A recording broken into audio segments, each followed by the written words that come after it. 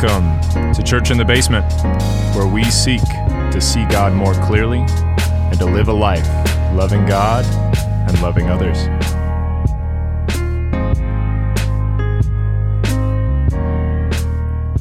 And all the people gathered as one man into the square before the water gate. And they told Ezra the scribe to bring the book of the law of Moses that the Lord had commanded Israel. So Ezra the priest brought the law before the assembly, both men and women, and all who could understand what they heard, on the first day of the 7th month. And he read from it facing the square before the water gate from early morning until midday, in the presence of the men and the women and those who could understand. And the ears of all the people were attentive to the book of the law. And Ezra the scribe stood on a wooden platform that they had made for the purpose. And beside him stood the elders. And Ezra opened the book in the sight of all the people, for he was above all the people. And as he opened it, all the people stood. And Ezra blessed the Lord, the great God. And all the people answered, Amen, Amen, lifting their hands. And they bowed their heads and worshiped the Lord with their faces to the ground. Also, the Levites helped the people to understand the law, while the people remained in their places. They read from the book, from the law of God clearly, and they gave the sense, so that the people understood the reading. And Nehemiah, who was the governor, and Ezra, the priest and scribe, and the Levites who taught the people said to all the people, This day is holy to the Lord your God. Do not mourn or weep, for all the people wept as they heard the words of the law. Then he said to them, Go your way, eat the fat, and drink the sweet wine. Send portions to anyone who has nothing ready, for this day is holy to our Lord. And do not be grieved, for the joy of the Lord is your strength. So the Levites calmed all the people, saying, Be quiet, for this day is holy, do not be grieved. And all the people went their way, to eat and drink, and to send portions, and to make great rejoicing before they had understood, because they had understood the words that were declared to them. This is the word of the Lord, and this is out of Nehemiah 8. Nehemiah 8.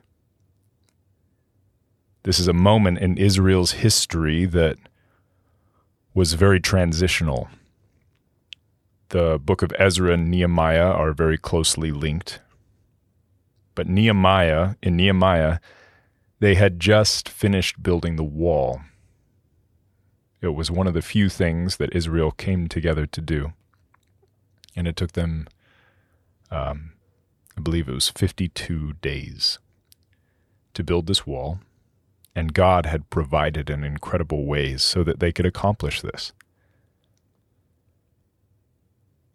The reason I bring up this text is because of where we're headed. We're going to start in on the letter that Paul wrote to the church in Rome, the letter that you know as one of the books of the Bible called Romans. And traditionally, what I would do at Encounter, the young adult community that I get to serve and care for and teach at,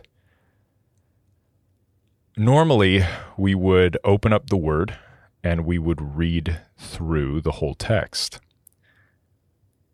But I do understand in this day and age, and I'm reminded often, which is a running question that I have that I sort of study into, what happened to our attention spans, or what happened to our attention span here in America.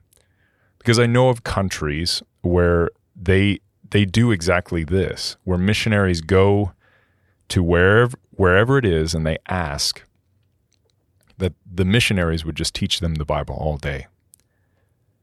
Here in America, we can barely get an hour of people's time on maybe a Sunday morning. And maybe there are others in the church who are eager to hear this, who have a desire for the Word of God, and they'll show up to maybe a Bible study, or I know in some denominations or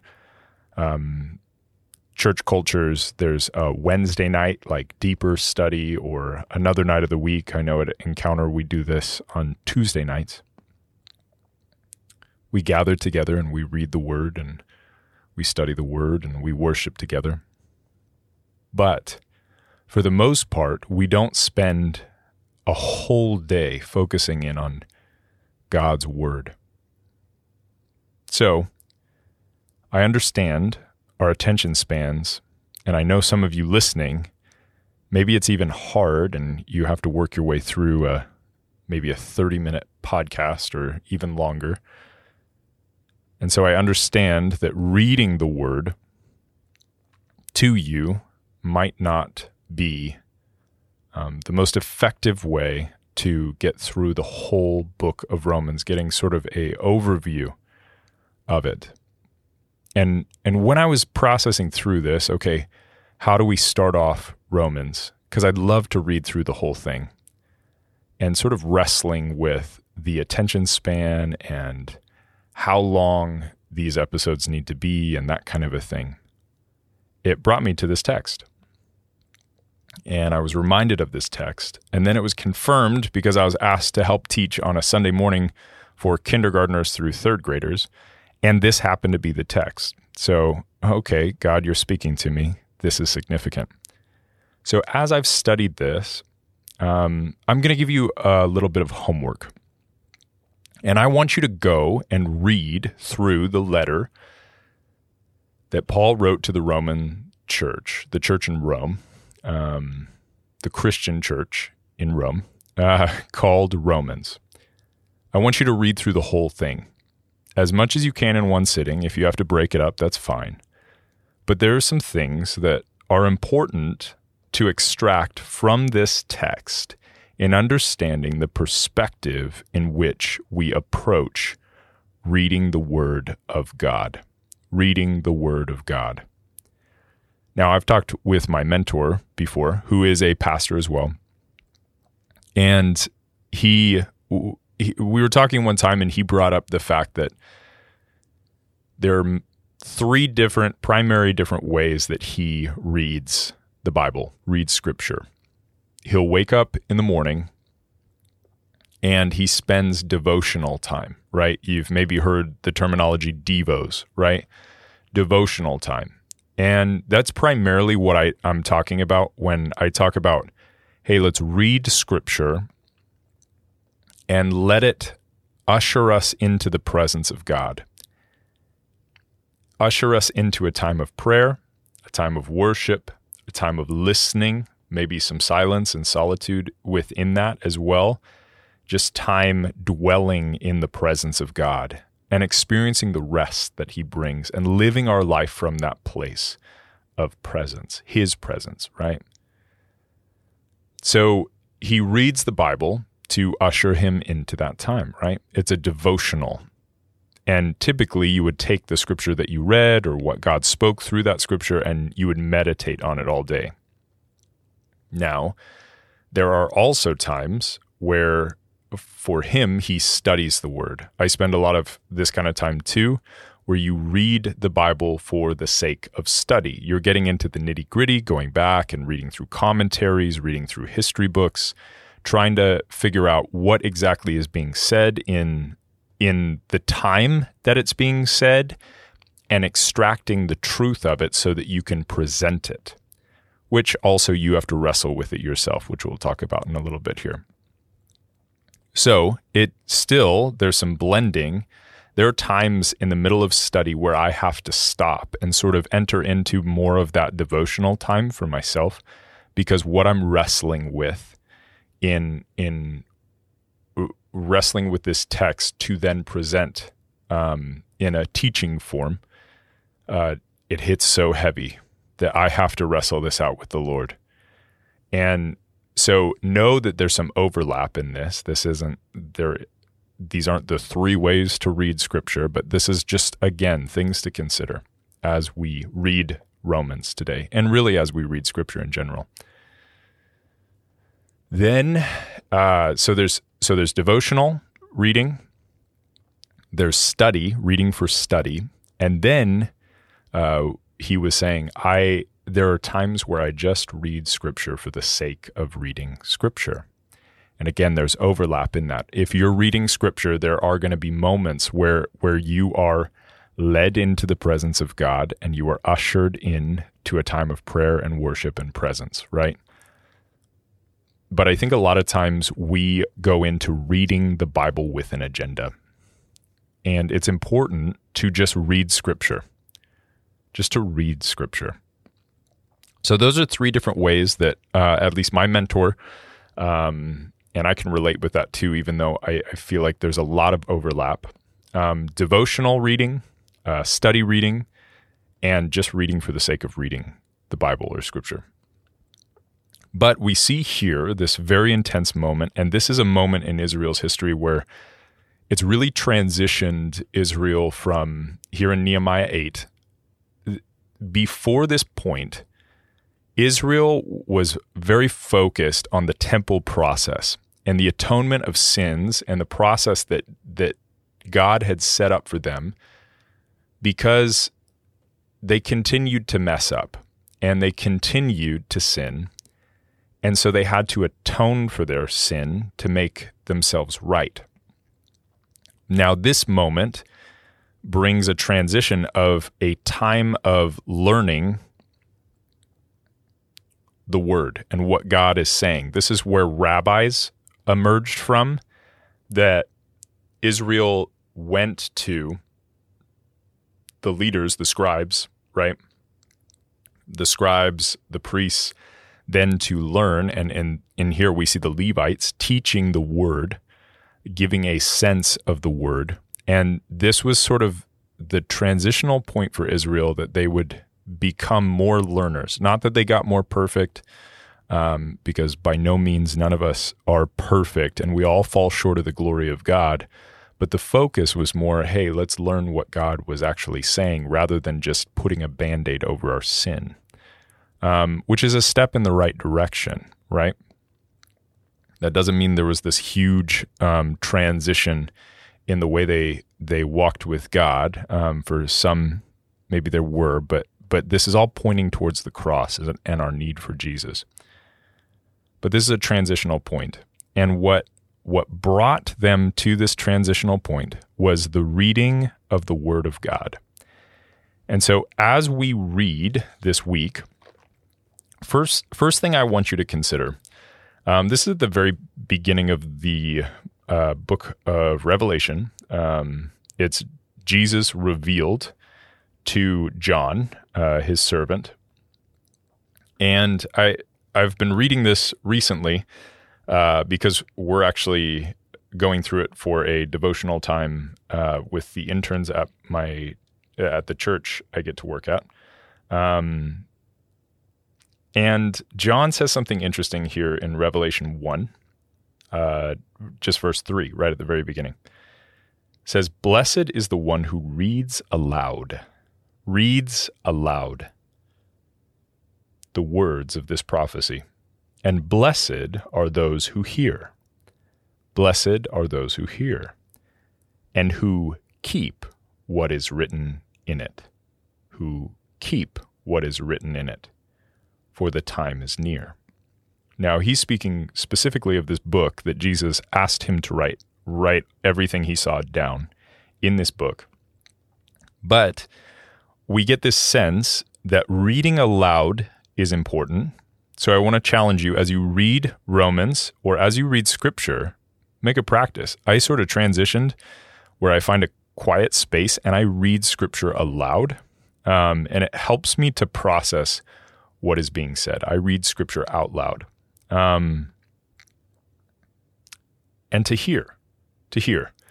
So maybe for you, when I'm reading Scripture aloud, I'm hearing myself say it, right? I'm hearing myself say it. Then there are other times, especially when I'm studying for teaching, where I will listen to the Scripture. We have the incredible technology of having the Bible on an app, and most of those Bible apps have an audible version of it. So you can hear somebody who has read it, right? So I want to challenge you, read it aloud. And if that's not enough to understand, which we'll get into that as well, because that word is repeated in the Scripture in Nehemiah, read it aloud and then listen to it if you are unable to sort of hear yourself read it, if that makes sense. And then keep what is written in it, to keep it. So we're going to consider these things: read aloud, hear, and to keep, which is to hold close to you, right? So we see this reading of the word. Initially, it's important to remember that Ezra did not organize this mass of people gathering at the water gate in Nehemiah. It says, and all the people gathered as one man in the square before the water gate. They gathered. It wasn't this thing that Ezra put out to everyone. Hey, we're going to have this gathering. I'm going to read the law.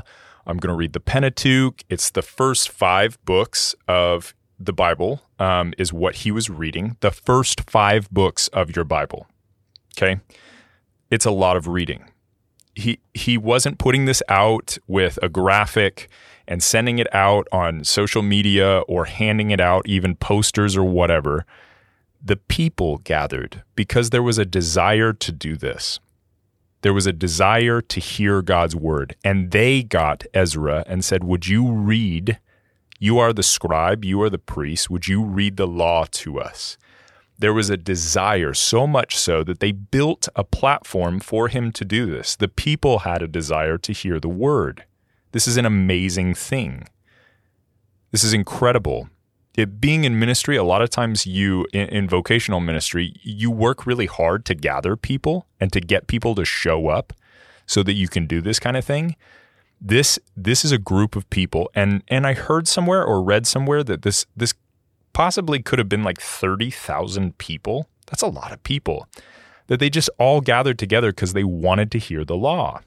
So the first thing we need to consider when we go to read the word is we have to have a desire for it. And I know we talk about this a lot. I pray on a regular basis for an increased desire for God, because I know since the fall, that is not our natural tendency. We have a desire for ourselves. That's just the way it is. We desire ourselves more than we desire other things. And the things that we desire are typically to benefit us. So I pray often for a desire for God and his presence and a desire for his word. A desire for his word. So first thing is to pray for a desire for God's word. You got to want to read his word to really get a lot out of it. So much so that you would build a platform for somebody to read it to you. Now, if that's not there, I would still say sit down and read God's word, because that desire will grow as you see him in the text, as you see him revealed in the text. So he read from the morning into the midday. So this is a long process. Again, the Pentateuch is the first 5 books of the Bible, and that would take a while to get through, right? And he's reading the law out loud to them. Now, we see I didn't read through that whole list of names, but the elders are standing with him just to complete this picture. And whether you want to stand or sit when you read Scripture, that's totally up to you. Again, these are things to consider. But this group of people, they're standing while this is happening. So imagine Ezra up on this platform that they built for him so he could read. And then we see this line of elders. Again, I didn't read all those names because I would probably stumble over them. You can go back and read them on your own.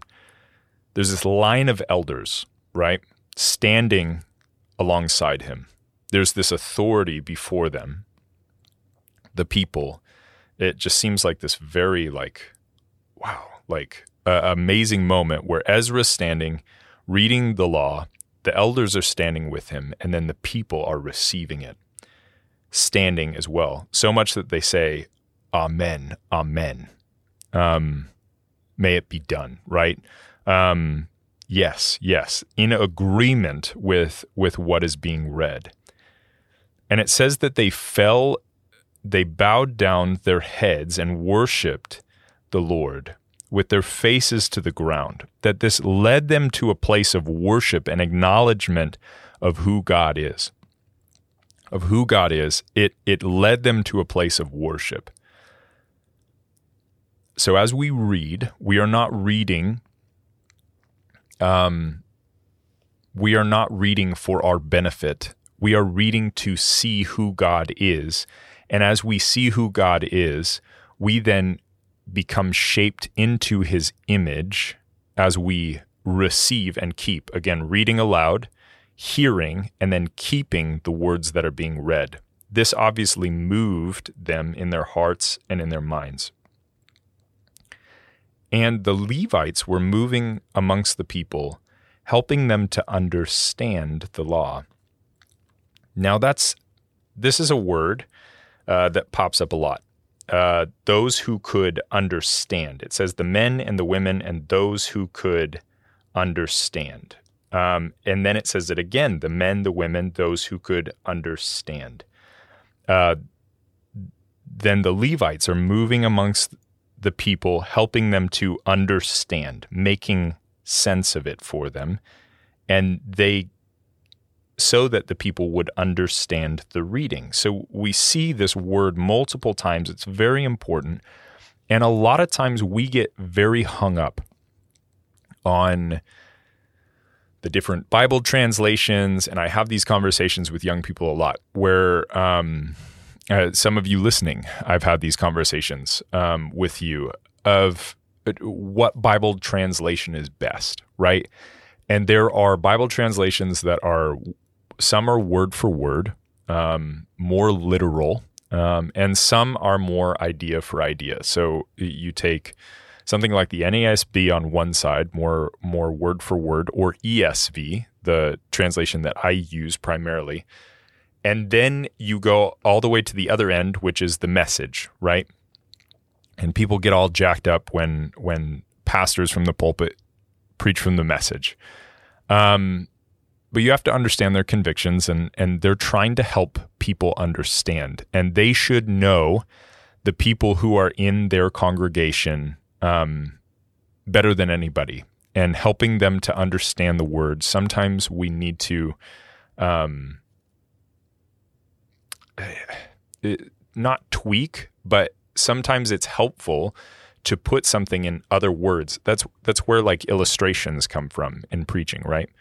Where you're trying to help people understand a concept. Granted, you have to go back to the actual truth that is there. You have to draw back, and not the danger in going to that more idea for idea is you can get off track in that. You have to hold to the truth. And chances are, guys,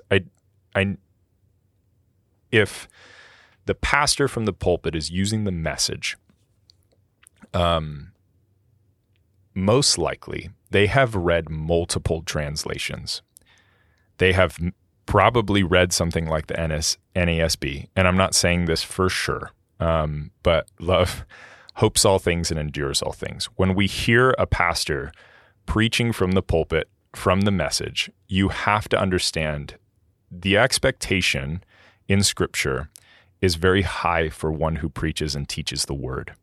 And so my assumption is that that pastor or that preacher has done their due diligence in studying that scripture, understanding the message that was written in the time that it was written, reading multiple translations and bringing that truth. And then they read the message and they go, oh man, this encompasses that message pretty well, that truth pretty well.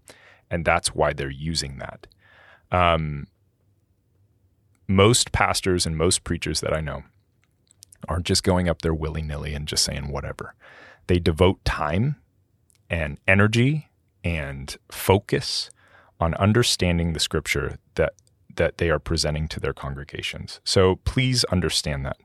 But part of maybe a pastor using something like the Message translation, paraphrase, I would call it more of a paraphrase, is that they're helping their congregation to understand the scripture in the best way possible. And in that, when we are reading personally the Word of God, I write down questions all the time. And even if I'm just reading for the sake of reading, I write down the questions and I go back and I study those questions out and try and find answers. And I bring those questions to prayer as well. Maybe God will lead me to a text that highlights the answer to that or will speak something to me. But write down those questions. It's okay to have questions.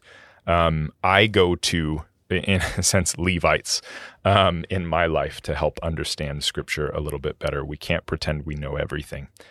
And then just shove those questions down and be proud and go, yeah, I understood it all. Ask the questions. Seek to understand. And so in your Bible reading, again, there are times for study. There's times for reading just for the sake of reading. Most of the people that I know who switch between translations, it's because they understand a certain translation better. It's the way they were brought up. It's the way they connect. So with Scripture best, and again, we have to do our due diligence to understand the truth that's actually being spoken. There are tons of translations, and keep that in mind. But when you're reading just for the sake of reading, I would say, of course, I maybe wouldn't read a translation like the Message, but go steer a little closer to the more literal side, or word for word side, and read the scripture that is easiest for you to read. Read the translation that is easiest for you to read and understand. It's one of the reasons why the King James Version is so hard for people. I find when I read the King James Version, you sort of get into a rhythm and it feels a little bit more like poetry, and you have to give some time to read into it, and then you can sort of get into a flow, and it can be pretty beautiful because it's very poetic. It's a different way of speaking English. It's Old English, right? And so I like it personally, but a lot of other people, all the these and thous and all that stuff, it's very hard for them to understand what is being spoken. And if you're reading something that you don't understand, we're missing the point. We're missing the point. Hence the reason why in Nehemiah, it continues to say, those who understood, those who understood, those who understood. The Levites went and helped the people understand. Read a translation that you understand. I maybe rambled on too long about that, but read a translation that you understand. So the people had a desire. Pray for that desire. If you don't have that desire, just start reading. Start reading, and trust me, your desire for the word will grow. Then you got to read something that a translation that you understand. That's very important, that you understand the scripture. Also considering read aloud, hear, and keep. Read aloud, hear, and keep. So these people heard Ezra reading it aloud, and as they brought the scripture in to a place of understanding, it invoked this response, right? Initially, it's worship. They bowed down their heads and they worshiped the Lord. They were in agreement with what was being said. They said, "Amen, amen." Lifting up their hands, they bowed their heads and worshiped the Lord with their faces to the ground. Then we skip down to verse 9, where it says, "And Nehemiah, who was the governor, and Ezra the priest and scribe, and the Levites who taught the people, said to all the people, 'This day is holy to the Lord your God. Do not mourn or weep.' For all the people wept as they heard the words of the law." All the people wept as they heard the words of the law. This is an indicator that they were doing just that what's said in Revelation, that they were keeping the word. They were bringing the word in. And so it sort of an outline in Paul, when he's instructing Timothy in 2 Timothy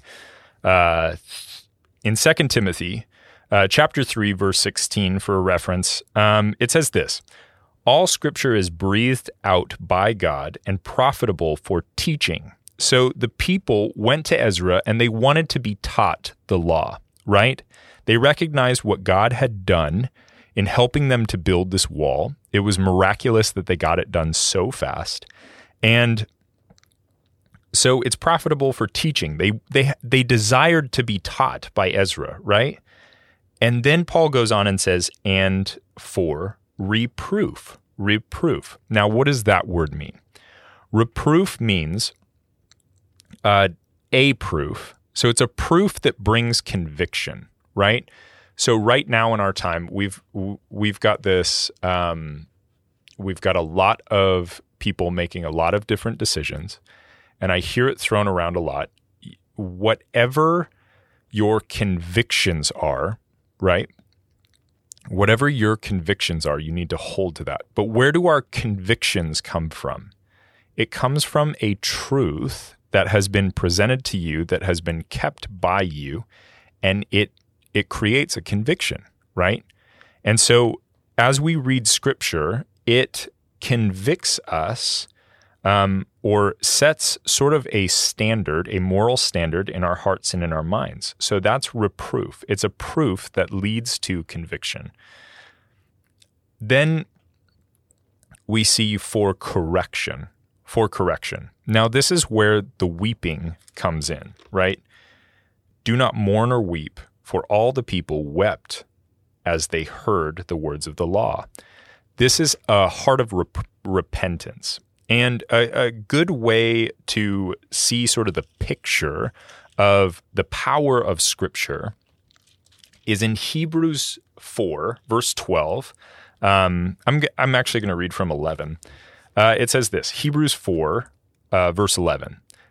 "Let us therefore strive to enter that rest, so that no one may fall by the same sort of disobedience."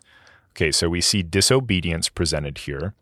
How do you know you're being disobedient? In verse 12, it says this, "For the word of God is living and active, sharper than any two-edged sword, piercing to the division of soul and of spirit, of joints and of marrow, and discerning the thoughts and intentions of the heart. And no creature is hidden from his sight, but all are naked and exposed to the eyes of him to whom we must give account."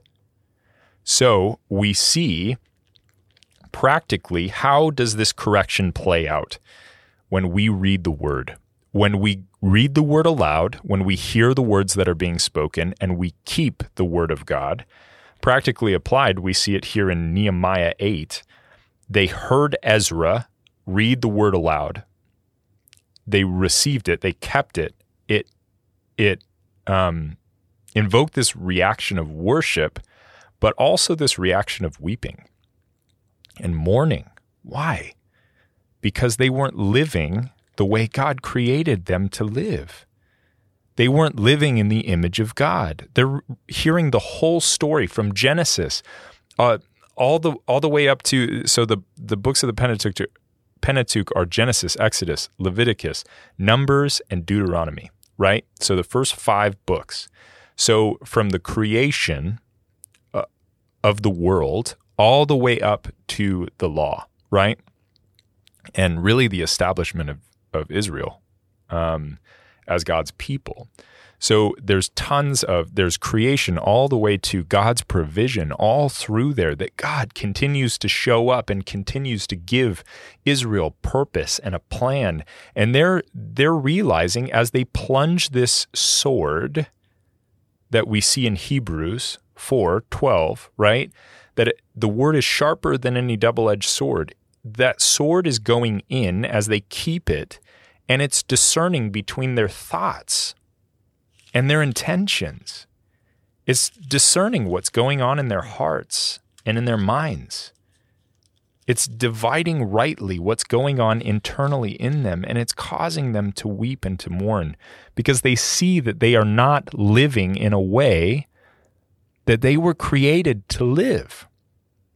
They're receiving this truth from the Word, and it's cutting right through them. And they feel naked, and they feel exposed. But the beautiful thing about Scripture is the Bible isn't a message to lead us to a place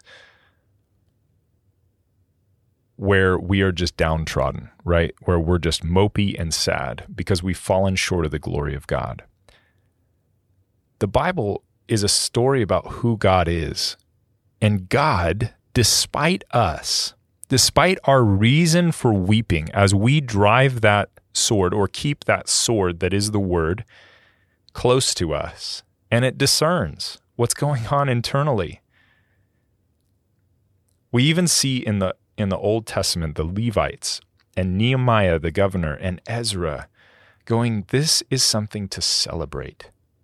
That God loves us enough to present this sword that then we keep in us, right? This sounds kind of brutal, but we keep this truth that discerns in us, that brings correction or a rebuke, right? But it's also for training and teaching. It's for teaching and reproof, to give us a proof and give us conviction, for correction. And the next line in 2 Timothy 3:16 is for reproof, for correction, and for training in righteousness. Training in righteousness. Now, this points to what? It points to the cross. Training in righteousness. Training in righteousness. As we read the Word, back in Nehemiah, they were reading the law of God. And it's this beautiful story of how God has been caring for Israel. But we have more of the story even now. And as you read Romans, as we enter into this season of digging into Romans, Romans is really a presentation of the gospel, a very in-depth presentation of the gospel, and how that gospel, how the good news of who Jesus is and God's great love for us through the person of Jesus and the work of Jesus, God the Father who wills it all, God the Son carried out the will of the Father, the love of the Father, and has placed his delight, the Holy Spirit, in us. That as Jesus came, as in John 1, it says, the Word became flesh and dwelt among us. And then we talked about this here on the podcast, that he is the way, the truth, and the life. It says the Word became flesh and dwelt among us and gave us a way to follow him. That it doesn't just end in mourning. I think that place of weeping and mourning and keeping the truth of who God is and how it discerns, that's a part of the process. That's where repentance comes from, and that is key. We have to be repentant when it comes to sin. We can't just keep sinning. We should come to a place where we're mourning and weeping. But the message of who God is something to celebrate. It's something to celebrate. So we see here in 2 Timothy, as he lays out really this outline for why we read Scripture, right? Teaching, profitable for teaching. And that teaching is to teach us who God is. For reproof, who God is a proof of our convictions and the way that we live and why we live the way that we live. For correction, when we get off track, we look at who God is and it guides us back into living as his image bearers, right? We are made in the image of God, as spoken from Genesis. And for training in righteousness, as we look at who Jesus is, as we look at who God is and how he has connected with humanity through history, we are trained in righteousness. We are trained in right living, living in his image. And this text in Nehemiah, it ends in a place of celebration. Guys, we weren't made to just be mopey and not to party. We're supposed to party. Hopefully this isn't taken the wrong way. It says, "Go your way and eat the fat and drink the sweet wine. Send portions to anyone who has nothing ready for this day." Bring other people into the party who don't have the things that they need to celebrate who God is, who he created us to be, the things he's accomplished in our lives, that we get to be his vessels. We get to bear his image, and that's something to celebrate. And all the people went their way to eat and drink and to send portions, to make great rejoicing because they had understood the words that were declared to them. We are to celebrate. And that's ultimately what reading Scripture should bring us to a place of, yes, into the presence of God, that we would be brought to a place where we worship him and acknowledge all that God is. But he created us to celebrate, to be joyful. Joy and peace and patience and kindness. These are things that mark us when the Holy Spirit comes in and does work. That we should be some of the most joyful people. We should be the most joyful people in the whole world. We should know how to celebrate and how to party better than anybody else in the world in a healthy way. Okay, let's recap. So again, you have homework. You have homework to go and read Romans. Read the letter that Paul wrote to the church in Rome. It's long. Get through it reading a translation that you understand. Remember, it's for teaching. It's for reproof, giving you a proof of your convictions. It's for correction, and it's for training in righteousness. Read it aloud. Hear what is being spoken. And would you keep the words? Would you keep the words close to you? Let's read the Word of God. And let's hope and pray that the power of God's Word would change and transform us. And as we read Romans, it sets the stage that we would know what the letter is about, what it says from beginning to end. And as we dig a little deeper into the mechanics of what is being said and what those things imply for our lives and about the message of who God is, and leads us into a place of worship and celebration, let's really value this time that we get to read. Just read it from start to finish. And I know maybe some of you are going, man, I'm so busy.